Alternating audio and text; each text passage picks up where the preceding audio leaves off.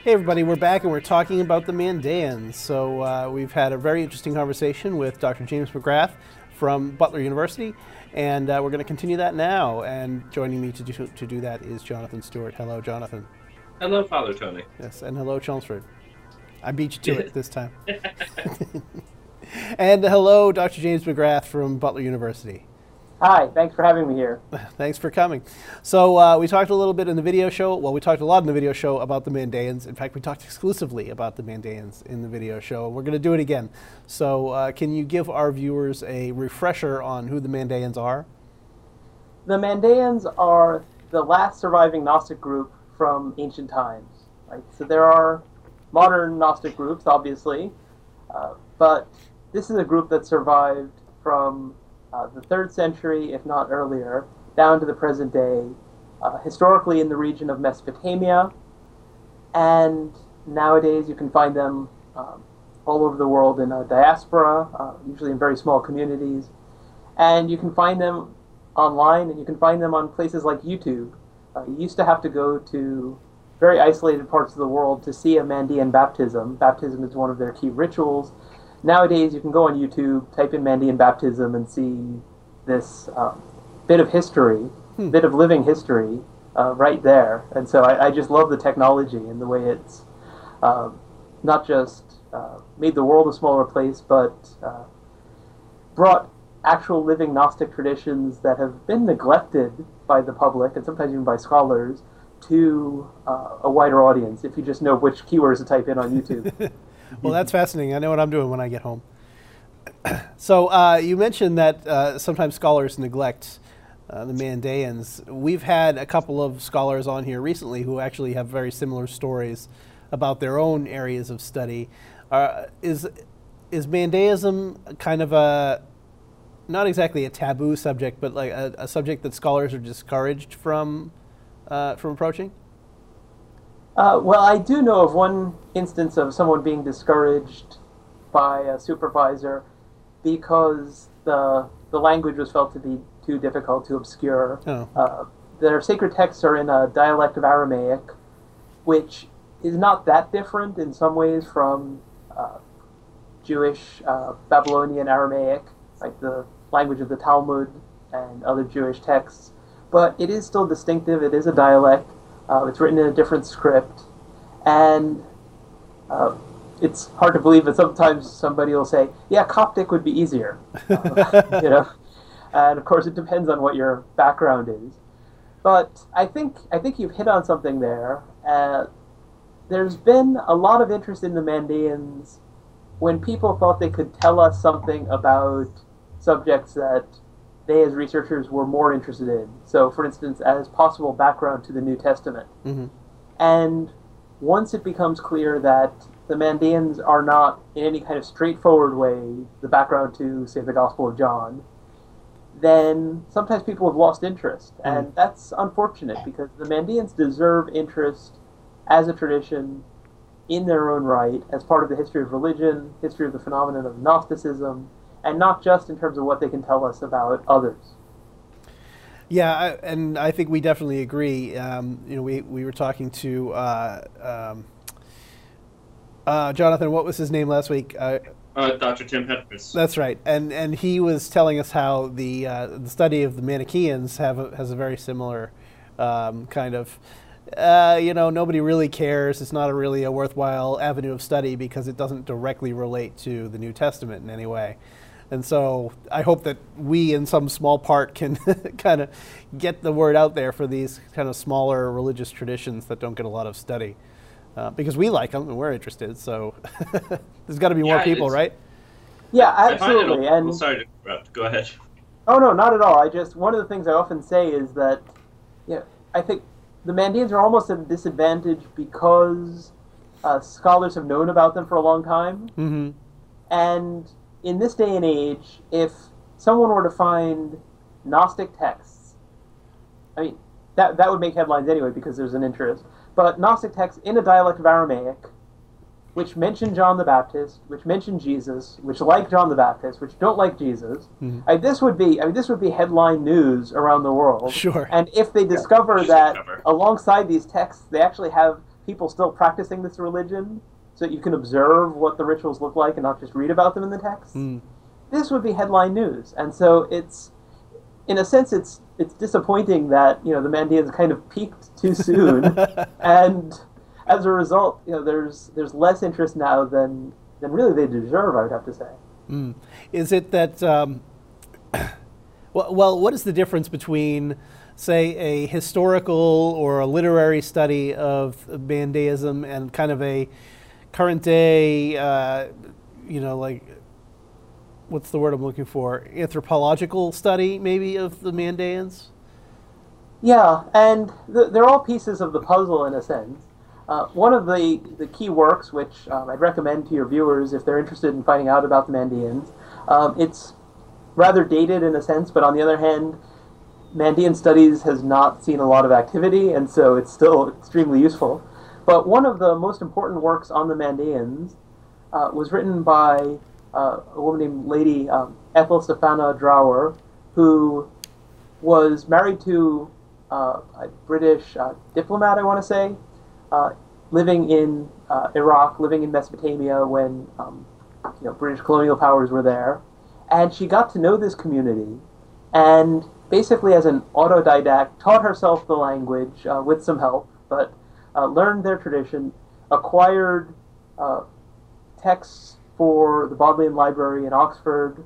So they have the biggest collection of Mandean texts anywhere in the world. It's known as the Drower Collection. It's named after her.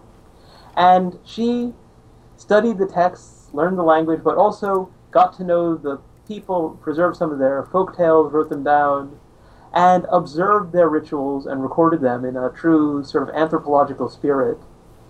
And there's a sense in which, because the Mandeans have some texts which seem to be very old, and they have a living tradition, we can do the textual work, we can do the anthropological work, we can compare notes between the two and see whether the rituals as mentioned in the texts match up with what they're doing today, and those kinds of questions.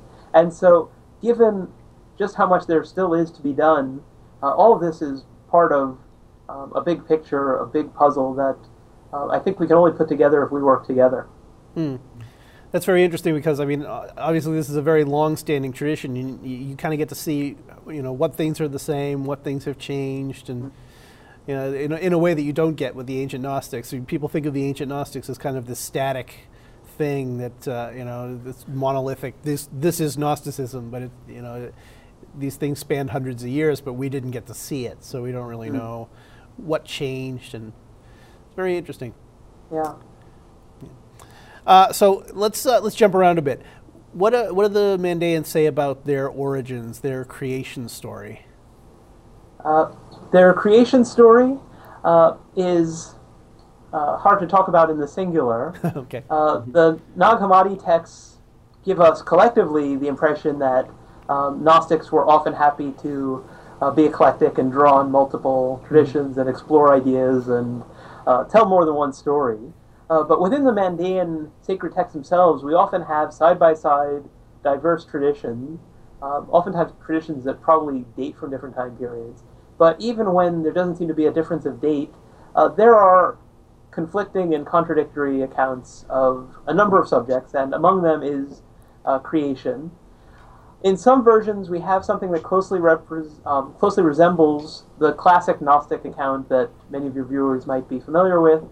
You start with a supreme god, known as the Great First Light, or the King of Light, who then has these emanations that emerge forth, and as you get further away, problems intervene and chaos ensues and things go wrong, and that's how you explain the origin of the material world. And while there are some differences in terms of who foots most of the blame for that coming about and things like that, it's still recognizable as the same basic tradition. But on the other hand, we also have more dualistic versions in which the light world beings look down into an already existing realm of dark waters, and their reflections take on this distorted life of their own and become the forces of darkness and spark the forces of darkness. or the power of darkness in these dark waters into action and revolt and war with them. And so there are diverse stories, and it's very interesting. They're all recognizable as either Gnostic in character or characteristic of Mesopotamian traditions like Zoroastrianism, which are dualistic in character, with some cross-pollination between the two. Very And I think you had another question as well. I can't remember what it was. Sorry, this is actually a good segue. So, to talk about their mythological origins, what are your? I should ask if you could present a few of the top theories for the origins of the Mandeans, of where they came from and where their beliefs came from, and maybe what theory you favor. Absolutely. There are a wide array of theories about the origins of the Mandeans. Some have considered them a syncretistic group with its origins in Mesopotamia, so they start out there and they just borrow from Judaism, from Christianity, from Gnosticism, from Zoroastrianism, and put it all together as a giant hodgepodge, and Mandeism is the result. Right, so it's a baptizing sect there in Mesopotamia, and the Gnostics come through, so they pick up a little bit from them. They have a Bible, so they pick up stories from there, or from the Quran. So that's one theory, that they're sort of an indigenous baptizing sect that's picking up bits and pieces. Yeah, and even, baptism, given that you have immersion rituals all the way from India, along the Silk Road, to, Palestine, and beyond, even that could have been picked up from some other group. But viewing them as basically syncretistic but native to Mesopotamia is one option. Some have suggested that they were once Christians, but in rejecting some form of Christianity that was being imposed, perhaps Byzantine Orthodoxy, they actually rejected Jesus under that name and transferred the positive things that were previously said about him to other figures. So that might be option two. Some regard them as a Gnostic group which essentially adopted John the Baptist very late in their history in response to the arrival of Islam, when they needed to show that they had a book and a prophet in order to be considered in the category of people of the book. And none of those is my own view, and so I'll mention one which I favor and which is also widely discussed, but not the only view among scholars. I think that in order to adequately explain Mandean origins, the best fit to the evidence is that in some form they existed in the region of the Jordan River Valley and Jerusalem prior to the destruction of Jerusalem in the year 70. And my reason for saying that is not just the fact that they mention John the Baptist and Jesus. Obviously, you can pick up those guys in all sorts of places. But they mention Jordans as their term for baptismal water. They mention Jerusalem more frequently in texts like the Book of John, which is the one that I was involved in translating recently, Jerusalem is mentioned more frequently than it is in the Babylonian Talmud. And I find that kind of interest in Jerusalem hard to explain if this is a group that is of Mesopotamian origin. And the Mandean texts actually blame the destruction of Jerusalem on the persecution of Mandeans by authorities in Jerusalem. And so I think that while they may not have originally been Gnostic, right, just as if you go back to the roots of Christianity, many would, in fact, I think most would say that Jesus himself doesn't seem to have been a Gnostic, that Gnosticism is one form of Christianity that emerges out of a diverse Jesus movement. In the same way, they may have had some historic connection with a baptismal movement, which John was also a part of, and become Gnostic in a later time, much as perhaps some forms of Christianity did. But one thing that's exciting about this view of their origins, if I'm right, and of course I'm not always right, as I'm sure you could guess even without me telling you, but if this view of their origins is correct, then not only would that tell us something very interesting about Mandean origins, but the Mandeans might tell us something interesting about Gnostic origins. And that's an exciting possibility, I think. Mm-hmm. And doesn't their name, the Mandean and Mandeanism, doesn't that have a connection to the terms Gnosis and Gnostic? Yes, absolutely. Scholars debate everything, and this is one of those things. a Mandi is also the term that they use for the sort of cult hut that they build alongside the river for performing their rituals. But there is a root in Aramaic that means knowledge, and Mandean seems to come from that. And the way that a key light world figure who plays a key role in Mandaism, Manda Dehe, is usually translated as knowledge of life. And so if that's the correct way of understanding the term, then Mandaean basically means Gnostic. And so I'm sure you're aware that there are debates among scholars about the appropriateness of the term Gnostic, and whether there are groups that call themselves that. And so the Mandaeans may well be a clear example of a group that has these characteristics that are associated with the term Gnostic, but which also called themselves that. Well, that's interesting. So I wanted to talk about those the baptism ritual a little bit. You said you can look it up on YouTube. I'm definitely going to do that eventually when I get home. But can you kind of describe what that ritual is like a little bit? Sure. And for those who are familiar with baptism in Christianity, Christianity has a number of forms of baptism, of course, but you have to be Baptist or one of the other more recent Protestant groups to practice full immersion. And even then, it's not usually practiced in a river. For the Mandaeans, baptism has to take place for it to be effective and properly done in what they call living water, in other words, running water. That's the Aramaic term for flowing water, right? It's living water. There's a pun on that in the Gospel of John in the New Testament, so some people may be familiar with it from there. And it's baptism by immersion. It involves a number of symbolic elements, including drinking some water. There's anointing with oil. There's twigs of myrtle and special ceremonial garb that's worn. That's all white. Some of which we also find in Christianity. Mm-hmm. But for Mandaism, baptism is a repeated ritual, and it's something that one does seeking forgiveness of sins and purification. Right, that's one of the central meanings of baptism. And the other is something that, again, is also a key meaning of water and immersion in water in a number of traditions all along the Silk Road. Right? You get it in India, you get it in other places. The idea that water ultimately stems from the world above. It comes down from the heavens. Mm-hmm. And so this flowing water, right, which hasn't had a chance to become stagnant and polluted in the material realm, connects you with that world. And so is the perfect setting for rituals which prepare one to ultimately return there after one dies.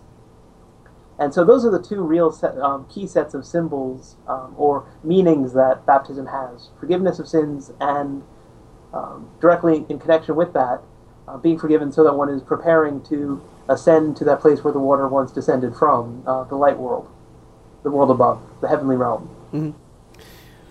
Yeah, very Gnostic. We see that kind of thing in a lot of traditions. In fact, a lot of people believe that the 5 seals ritual referred to in some of the Sethian literature is some kind of a baptism, a repeated baptism tradition, specifically for that reason. So. Yes, and there's been a lot of interesting work. Well, no, there hasn't been a lot because there hasn't been a lot of anything in relation to the Mandaeans. But there has been some, perhaps more than on some other subjects. There's been some interesting exploration of points of intersection between the Mandaeans and Sethian tradition in particular, because there are a number of points of contact with their ideas, but also these mentions of rituals which are intriguing and elusive and hard to pin down in the Coptic Gnostic texts. Mm-hmm. But we see something that might be a lived parallel, maybe not the same thing, maybe not exactly what Sethians in Egypt did, but something which probably stems from a common tradition, a shared tradition. And so people who are interested in Sethianism should also be on YouTube looking at Mandaean baptism. Yeah, yeah. So I will look some of those videos up, and I'll link a few down below in the show notes and everything for people to check out. I think that'll be very interesting to see. You mentioned the figure of John. some people might know the Sethians as John Christians. Have you ever heard that term? Have you? Yes, absolutely. And do you think that's something that they apply to themselves later, or other people apply to them rather later in their tradition, or is that something that they might have been thinking about from the very beginning? Yeah, that term, we can actually trace its origin pretty clearly in their history. The moniker St. John Christian stems from the colonial era when Catholic missionaries encountered them, and they had already come across, for instance, the St. Thomas Christians of southern India. And so when they encountered this group that had a baptismal ritual and had some points of commonality that were recognizable, they assumed that here too we have a group of Christians. They viewed them as heretical and they'd lost the true faith, and so they sought to get them back under the authority of Rome and to accept Catholic baptism and Catholic authority and things like that. And subsequently, these Catholic missionaries realized that, okay, I don't think we're dealing with Christians here at all. But by that stage, the name had stuck. And in fact, because there were colonial powers that were Christian in affiliation, it sometimes suited the Mandaeans to seek the help of such powers and to present themselves as some kind of Christian. Mm-hmm. But if one assumes that in order to be a Christian you have to like Jesus, then really the Mandaeans don't fit that label very well at all. Well, what other commonalities would the missionaries have seen that they would have recognized?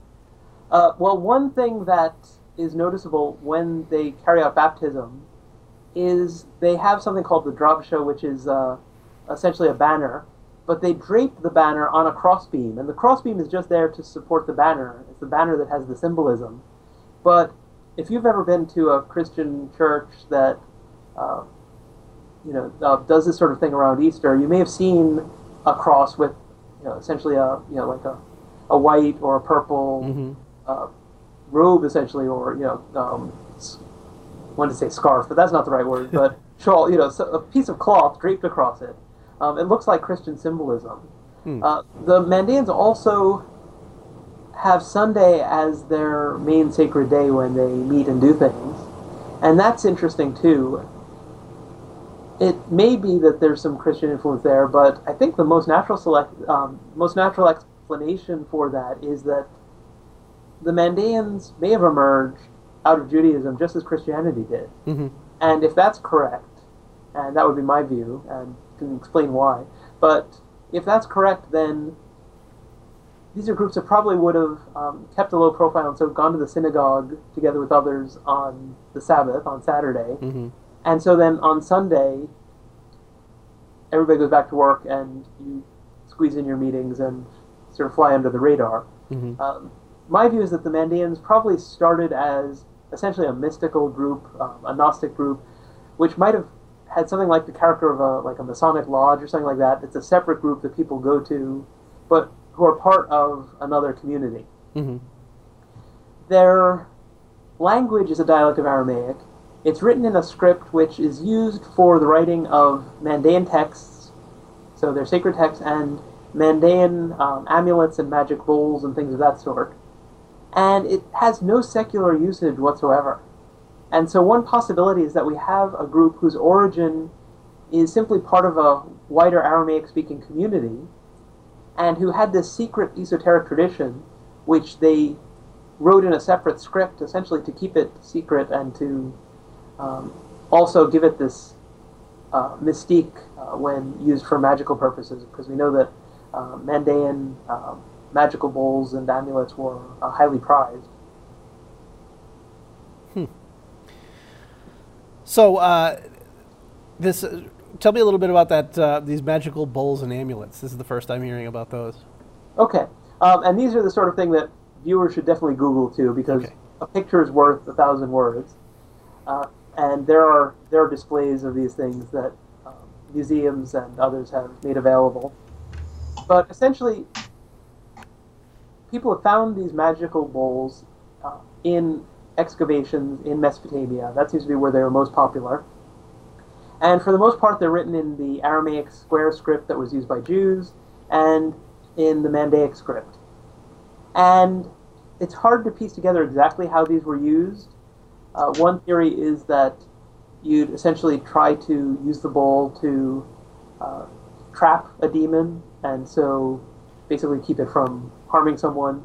But there are also curse bowls and things like that. And so another possibility is that people actually use these to drink out of, and that the magical inscription on them, there's this spiral inscription, sometimes with some illustration as well, figures and things drawn on it. And basically it's a curse or spell that's written on it, which seeks to accomplish something. And so we have a sense of what they were thought to do. We're just a bit sketchy on the details of the ritual per se. Did they drink from the bowls? Did they put them in a place to try to control a demon or an angel, or keep some kind of magic, powerful being under control for the purpose of accomplishing something? That's very interesting. I'm looking at some of these pictures now. If you Google Virtual Magic Bowl Archive, there's a bunch of pages and pages of these bowls. Yeah. Very interesting. Some of these figures look similar to a book that I just read, the Macquarie Papyri, which is I think a 7th century quote-unquote Sethian magical text. And some of these figures look very similar to that, but who knows? Yeah, I'll have to... one thing that there's a definite need for, there's been some work, but not as much as is needed, and that is the Mandaeans have a distinctive form of art, which you can see in their scrolls. So their scrolls, some of them are illustrated with these figures that have this kind of cubist character to them. You can find pictures of these online too. If you Google, Mandaean scrolls or something like that, you'll see examples of it.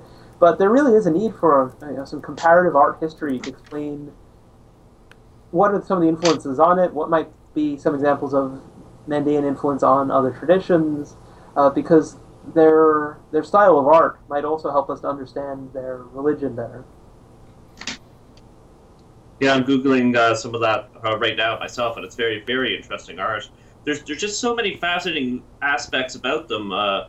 I'm surprised that not just scholars, but the general public isn't more interested in the Mandaeans. They seem to have so many hooks. I know there's only so much interest in the world, and we live in a more secular society, and not everybody knows what Gnosticism is, but this is really fascinating stuff, particularly for a living tradition. Yeah. Oh, that's actually a segue. So, James, you are a religious scholar and a biblical scholar, but this is not your primary realm of study, right? You're not a Mandaean scholar. How did you get interested in them, and why do you find them so fascinating? Yeah, and one thing I discovered, and I'll get back to this part of the story in a minute, but if you go to a conference on the Mandaeans, what you'll find is that it's a very small group, and there are very few people. In fact, there's probably only one person in the world who really works, primarily on the Mandaeans.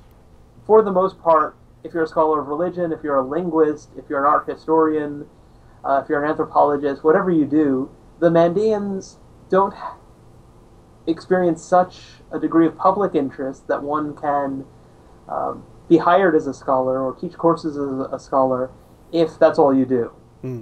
But of course, I didn't know this first getting into it, so I'll get there by way of my own story. I became interested in the Mandaeans through a series of fortuitous events, none of which on their own would, in all likelihood, have had the result of me working on a major research project on the topic, which is what I've just been doing. First, I did my own doctoral work on the Gospel of John, and if one works on the Gospel of John, one inevitably hears about the Mandaeans, because there was interest in them among New Testament scholars on the basis of the possibility that they were descendants of followers of John the Baptist, and thus might be in the background of the Gospel of John, that this might be the group that the author of the Gospel of John was arguing against. When he says, John was not the light, right? Jesus was the light, he sounds like he's really arguing against someone. And so maybe this was the background, right? My own research on John didn't focus there, but they came on to my radar, as it were, then, and they remained in the back of my mind until the time came when I was teaching at Butler University, where I am now, to develop a course on extra-canonical early Christian literature and Gnosticism. And looking for readings, I was reminded of the Mandaeans. Right, there's often an excerpt or two included in collections like the Gnostic Bible, and that's when I became acutely aware that although this group is unique in as much as it's still around and a living tradition, and so we can study their tradition in ways that we can't with Coptic Gnostic sources, nonetheless, I could only give students certain excerpts because most Mandaean texts, including their two most important sacred texts, the Great Treasure and the Book of John, had never been translated into English in their entirety. Mm. Wow. And so I started dabbling and discovered that Christian Theological Seminary here in Indianapolis, right next to Butler University, has copies of a surprisingly large number of printed, published editions of Mandaean texts, books about the Mandaeans. I've never found out exactly why or how they ended up in that collection, but when I learned that there would be a conference on the Mandaeans in Oxford, I proposed a paper, thinking this is something I want to do some more on. And I went to that conference with some trepidation, very conscious I was coming in as an outsider. And what I learned is that you can fit everyone who works on the Mandaeans from any angle in a single seminar room very easily. And outsiders are welcome. I mean, at that conference, they must have mentioned a dozen or 24 subjects, questions that essentially the sentiment was, it would be great if someone would work on this and try and find an answer. And so at that conference, I met Charles Heberl of Rutgers University, as well as a large number of other scholars, but he and I put together a grant proposal to see if the NEH would fund a project to translate, to allow us to translate the Mandaean Book of John. And we got that grant and have finished the translation and have just been finishing up work on a commentary and are hoping to submit those to a publisher in the summer. Well, that's great. Keep us posted, and we'll definitely put links to that when it's ready. Wonderful. Yeah. Thank you. So, what was that first conference like? What kind of subjects did they discuss at that? That was where I found out that there is one art historian who looks at their illustrated manuscripts. I met the matriarch of Mandaean Studies, Yaron Buckley, who is the one person who really does Mandaeism as her main thing. There are linguists who are interested in Mandaic as a dialect of Aramaic. Mm-hmm. There were people who are interested in their current refugee situation in many parts of the world and the humanitarian crisis connected with them. And so there were all these different angles. And so even though I was coming in from the perspective of New Testament studies, by doing some comparative work and drawing on my strengths, I was able to contribute things that were genuinely helpful, and I learned a great deal. But even those who are working on the Mandaeans are doing so from a wide array of different perspectives and are focusing on a wide array of different things. And so progress is very slow, but it's happening, and it seems that it's slowly but surely increasing, and there is increasing interest. But I remember you asked me earlier why they're not better known, and I think it's something that actually, interest in the Mandaeans has waned, if anything, and only now is starting to make something of a resurgence. I'm not sure how many of your listeners would be aware of this, but the truth is that we've known about them for hundreds of years, since the colonial era. Mm-hmm. Europeans have been aware that this group was there. And the Great Treasure, which I've mentioned already, is a key Mandaean text. It was translated into Latin in 1815, and that helped spark off the Theosophical movement. Mm. So European esotericism was influenced by a Mandaean text. New Testament study, in German at least, in the middle of the 20th century, there was a lot of discussion of the Mandaeans. And so I think what happened is that, for the most part, people have been interested in the Mandaeans in connection with other things. And now that we've had the discovery of the Nag Hammadi sources, and so we know things about not just Gnosticism secondhand, but the Gnostics themselves in their own words, Mm-hmm.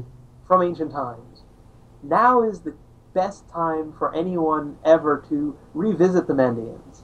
And that's why I'm excited to be working in the field. And I'm hoping that others will catch the bug and will join in the process, because the last time the Mandaean texts were translated into English or into German, we didn't have the Nag Hammadi sources for Mm-hmm. comparison.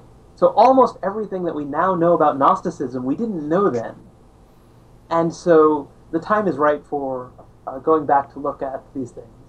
Of course, it would help if maybe the Mandaeans get mentioned. I think a Mandaean amulet gets mentioned on an episode of Supernatural, but that's not really enough to bump them into the public consciousness. And so I think we need some kind of popular book to bridge into scholarship.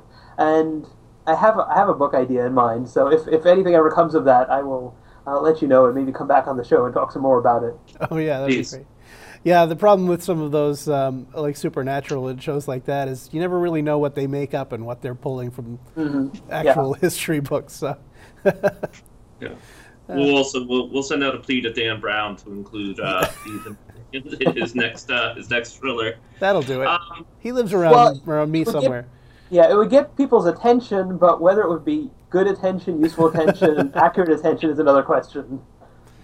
James, and I know this.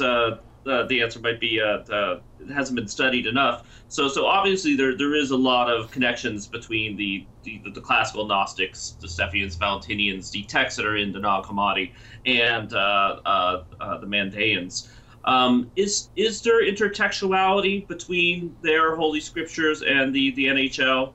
Or does it seem to come from shared traditions and oral traditions? Can we open up some of the texts found in Nag Hammadi and open up some of the Mandaean holy books and be like, oh, okay, well, they obviously read this, or they're quoting this, or this phrase is an awful lot like this. It couldn't have come through the oral tradition. These texts are related. That's a great question. I don't think there's anything in there that requires direct textual knowledge. The truth is that there are Mandaean texts which haven't even been published, in terms of the Mandaic text itself, never mind in a translation. And so there may be things which we'll find when we get into some of those sources. In terms of the Nag Hammadi texts and the Mandaean texts, there is nothing that I've come across that strikes me as a direct quote, but there are some intersections, particularly with Sethianism, with the ideas, sort of the process whereby, according to one version of the tradition at any rate, the material cosmos comes into existence, the view of salvation, some of the rituals, and so there does definitely seem to be a shared tradition going back before the Sethian texts we have on the one hand and the Mandaean texts we have on the other. There is some clearer evidence of influence of the Mandaeans on subsequent traditions, in particular the Manichaeans.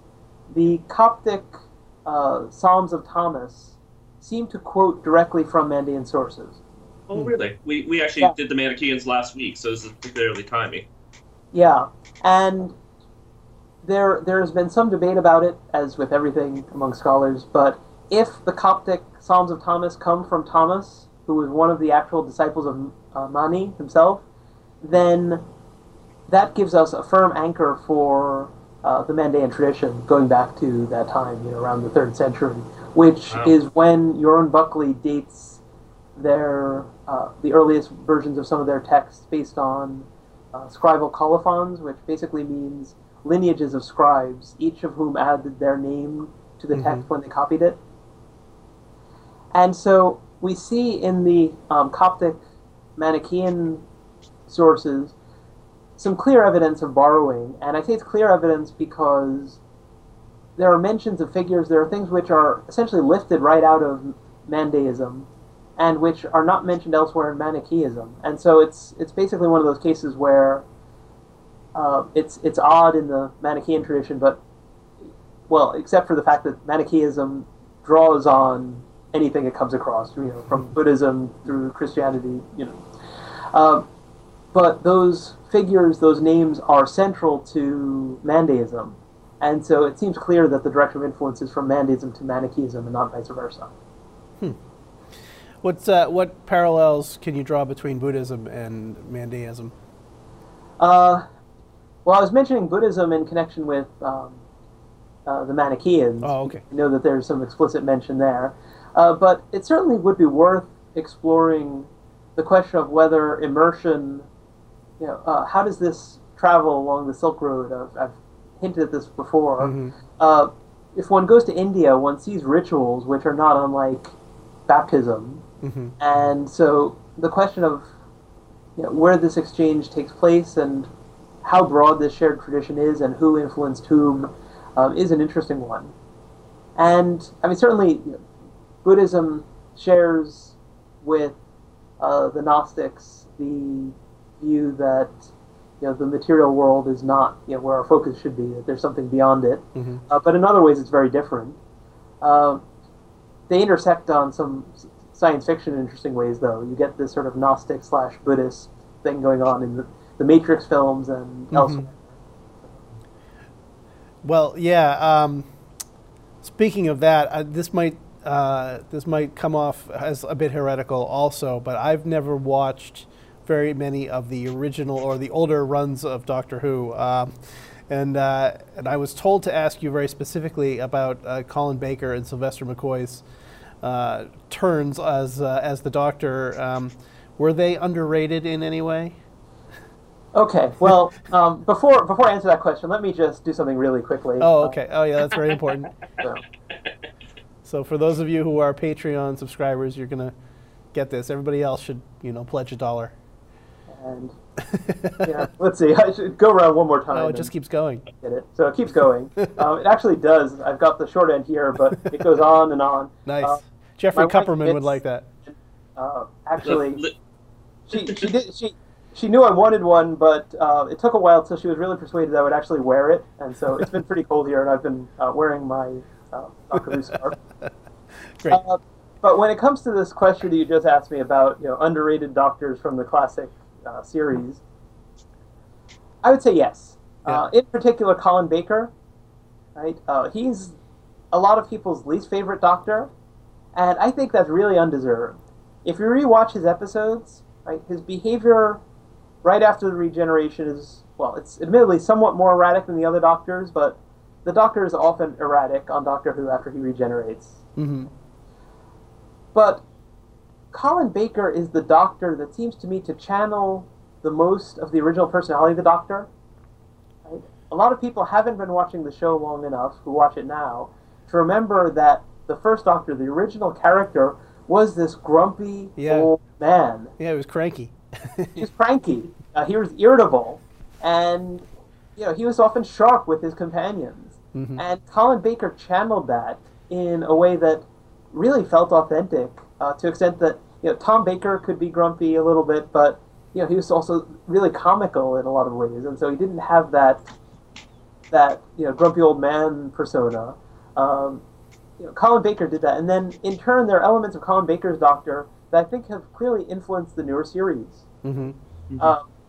I could envisage Matt Smith or Peter Capaldi giving the speeches that Colin Baker gives in Trial of a Time Lord, calling the Valeyard by a variety of names, and there's something of that grumpy character, that irritableness that I think got toned down because they were concerned they overdid it with the first Doctor, but which they've tried to give the Doctor back a little bit of an edge. Yeah. And some might think that with Peter Capaldi they went a little too far in some of the early episodes, but yeah, I mean, there's something of that I think has been rediscovered very recently on the show. Sylvester McCoy's episodes are sometimes a bit cheesy, and there are some issues with that era, but they introduced this concept, right? They called it the Cartmel Master Plan after Andrew Cartmel, who was the producer who was coming up with the idea, but that they were going to give the Doctor back more of his mystery. Mm-hmm. Originally, the show was Doctor Who, and it was like, who is this guy? Right. And eventually, they felt like, okay, we've got to give, we'll tell about his planet, we'll give some of his past. And so he lost some of that mystery. You knew who he was, you knew where he was from, you knew he was an alien. And they tried to give that back by developing this idea that the Doctor might have been one of the original Time Lords from way, way back in Gallifrey's past. Mm-hmm.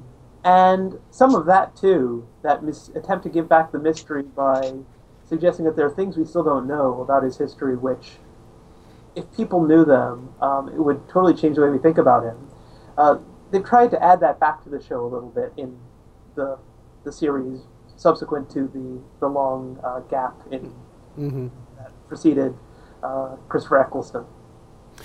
Yeah, I find that every time we learn a little bit more about the Doctor's past in this this updated run, that yeah, there's some mystery about it at first, but then at the end of the day, I'm always kind of like, yeah, okay. I don't feel like it's as well. I mean, obviously, as a person who feels responsible for the deaths of billions and billions of beings, that's pretty dark and mysterious. But they're not really dead. They're in a pocket universe, or I don't know. It's very confusing. It has gotten a little confusing, and it's been interesting. I actually read a conference paper, and I've been working on a book that will touch on this as well, on theology and science fiction. And so you can actually do some interesting things comparing canon as a concept in Christianity on the one hand and in science fiction on the other. Mm-hmm. And so, the whole notion of, ongoing revelation and how fans, either of the Bible or of Doctor Who, find these very creative ways to say, no, there really aren't any contradictions. Right. When in fact you're dealing with texts written by different people over a very long period of time, and the simple solution sometimes is the right one, that it's hard to be consistent over stretches of time and different authors and things of that sort. Well, one description I really like of the Gnostic scriptures as taken as a whole is a lot of times they're fan fiction. They're stories of these characters that people like to talk about, but they don't know as much about as maybe they'd like to, so they kind of just expand on the mythos, as it were, and I think that's a really good description of what's happening in a lot of these cases. Yeah. Let's talk about the Matrix for a minute, because I take it that you're a fan of the Matrix. Yeah, absolutely. Yeah, we talk a lot about the Matrix here. It's one of our favorite modern Gnostic stories. So what's your interest in it, and how does it relate to some of the other things you do? Well, my blog is called Exploring Our Matrix, precisely because after I came to Butler University, I came here as a biblical studies person, but they were happy for me to explore side interests, and so I started reigniting my passion for science fiction, and eventually ended up teaching on it and writing on it as a scholarly interest. And one of the Matrix movies had just come out at that stage, and so I was blogging early enough that I probably could have snatched up like the Bible blog or something like that. But I called it Exploring Our Matrix because that worked for exploring the context of early Christianity, exploring contemporary issues, doing the sci-fi thing. But the Matrix is very interesting for anyone who is interested in religion, because on the one hand, there is interesting use of religious imagery and religious ideas, but there are also subversive things that are done with it. Mm-hmm. The connections with Gnosticism, I suspect you've talked about before on the show. Right? The material world is a prison, right? The world that we perceive ourselves to be in is a prison. It's not what's ultimately real. It's not where you want to be. It's possible to escape from it, but there are these beings who come from a higher realm that are trying to stop you. And there's an architect, right? I mean, the character of the architect is basically the demiurge, right? Yep. And so we have a lot of figures that are familiar, even if they have different names.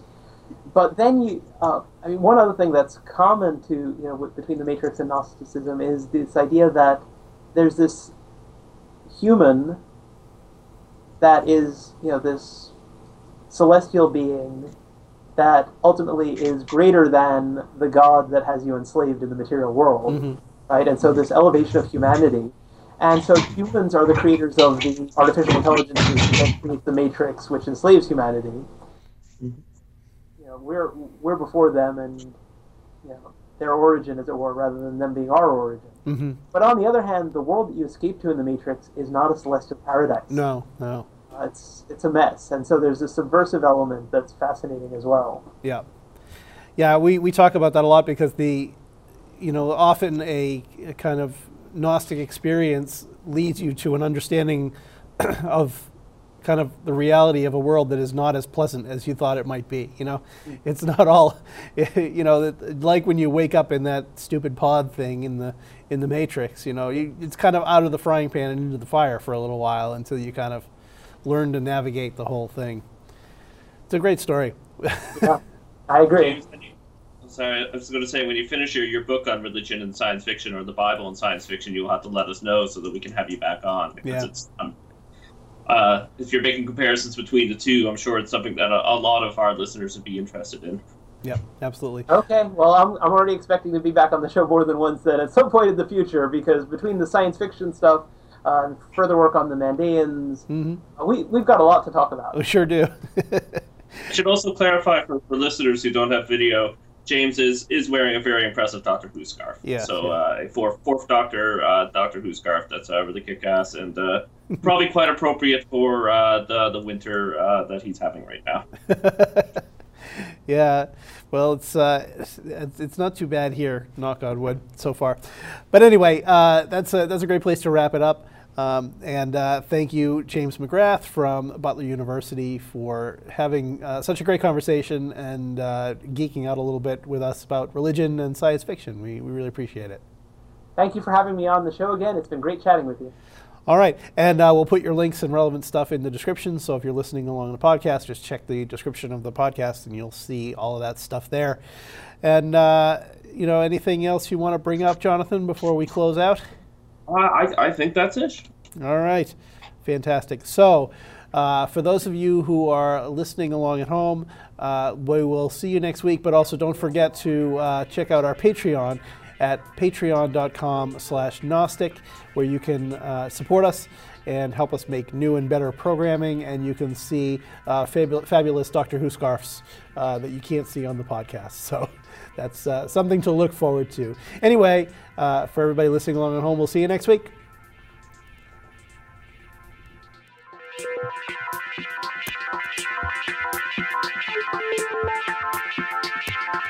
Production of the Gnostic Wisdom Network. For more information about this and all of GWN's programming, please visit gnosticwisdom.net.